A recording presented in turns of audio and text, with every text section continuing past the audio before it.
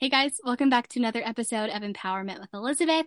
Today I am here with my sweet friend Gracie, and she is going to talk to us about being Miss Madison County. So, Gracie, tell us a little bit about yourself. I am from Madison, so obviously having the Miss Madison County title is really close to my heart.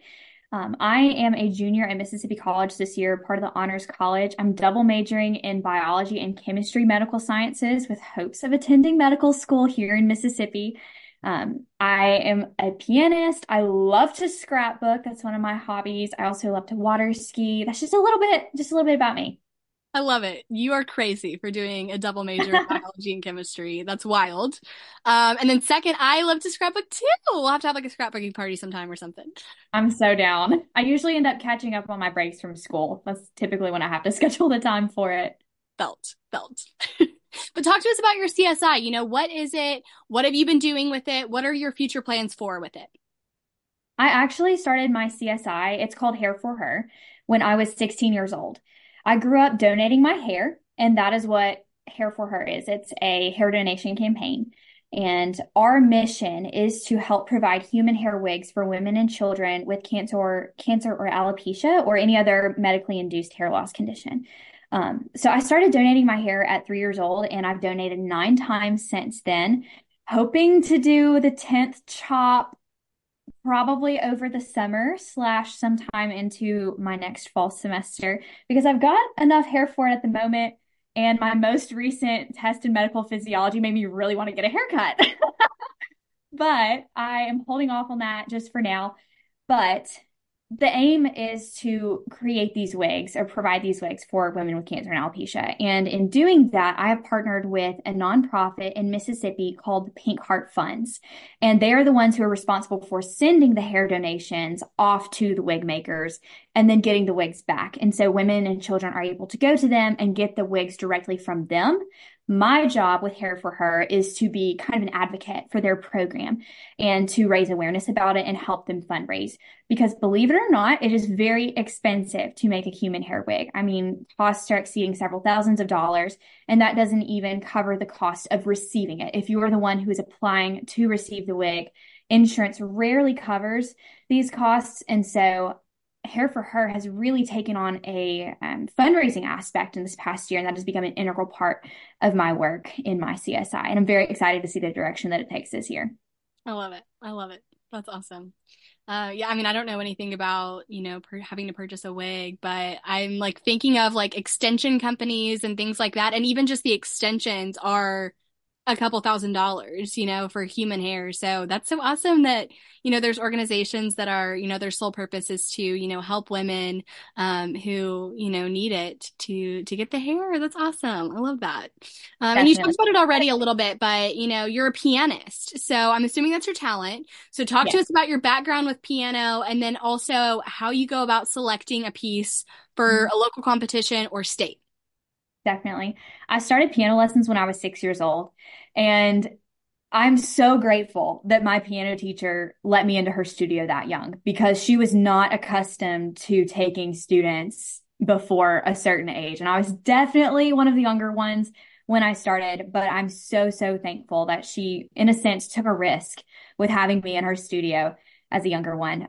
But I definitely gravitated toward the musical arts as a kid. My brain is just very musically inclined, and I'm so grateful for that because you definitely, as a student, and especially in medicine, you find that medicine and music have a weird correlation with each other, that people who are musically minded tend to do pretty well in rigorous medical specialties. So I've always found that very interesting.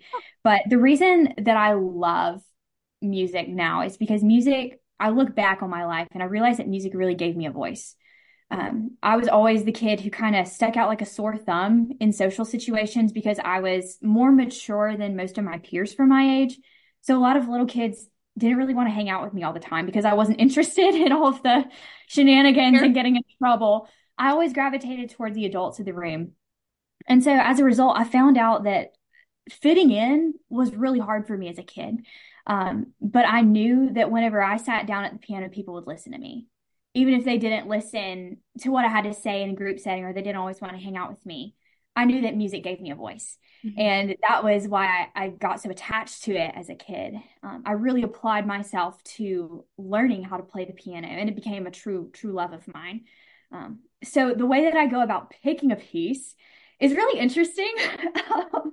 I guess it might be a little bit unconventional. I try to play things that people don't usually play just because I want to expose them to a new form of art, a new piece that might become their next favorite song. I love being the person that can say, I introduced them to that piece of music.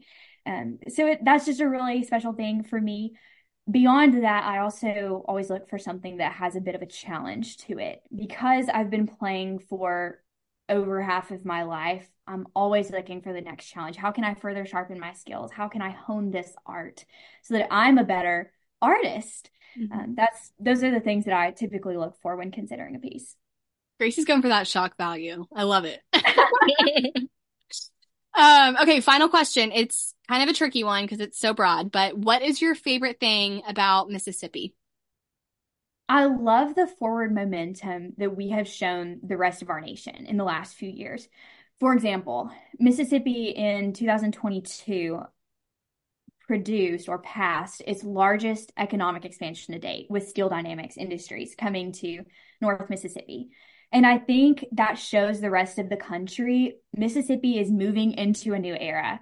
And I think that what we can do as a state and what we have been doing better in the last few years is really showing our young people what Mississippi has to offer them and helping show them what they have to offer Mississippi.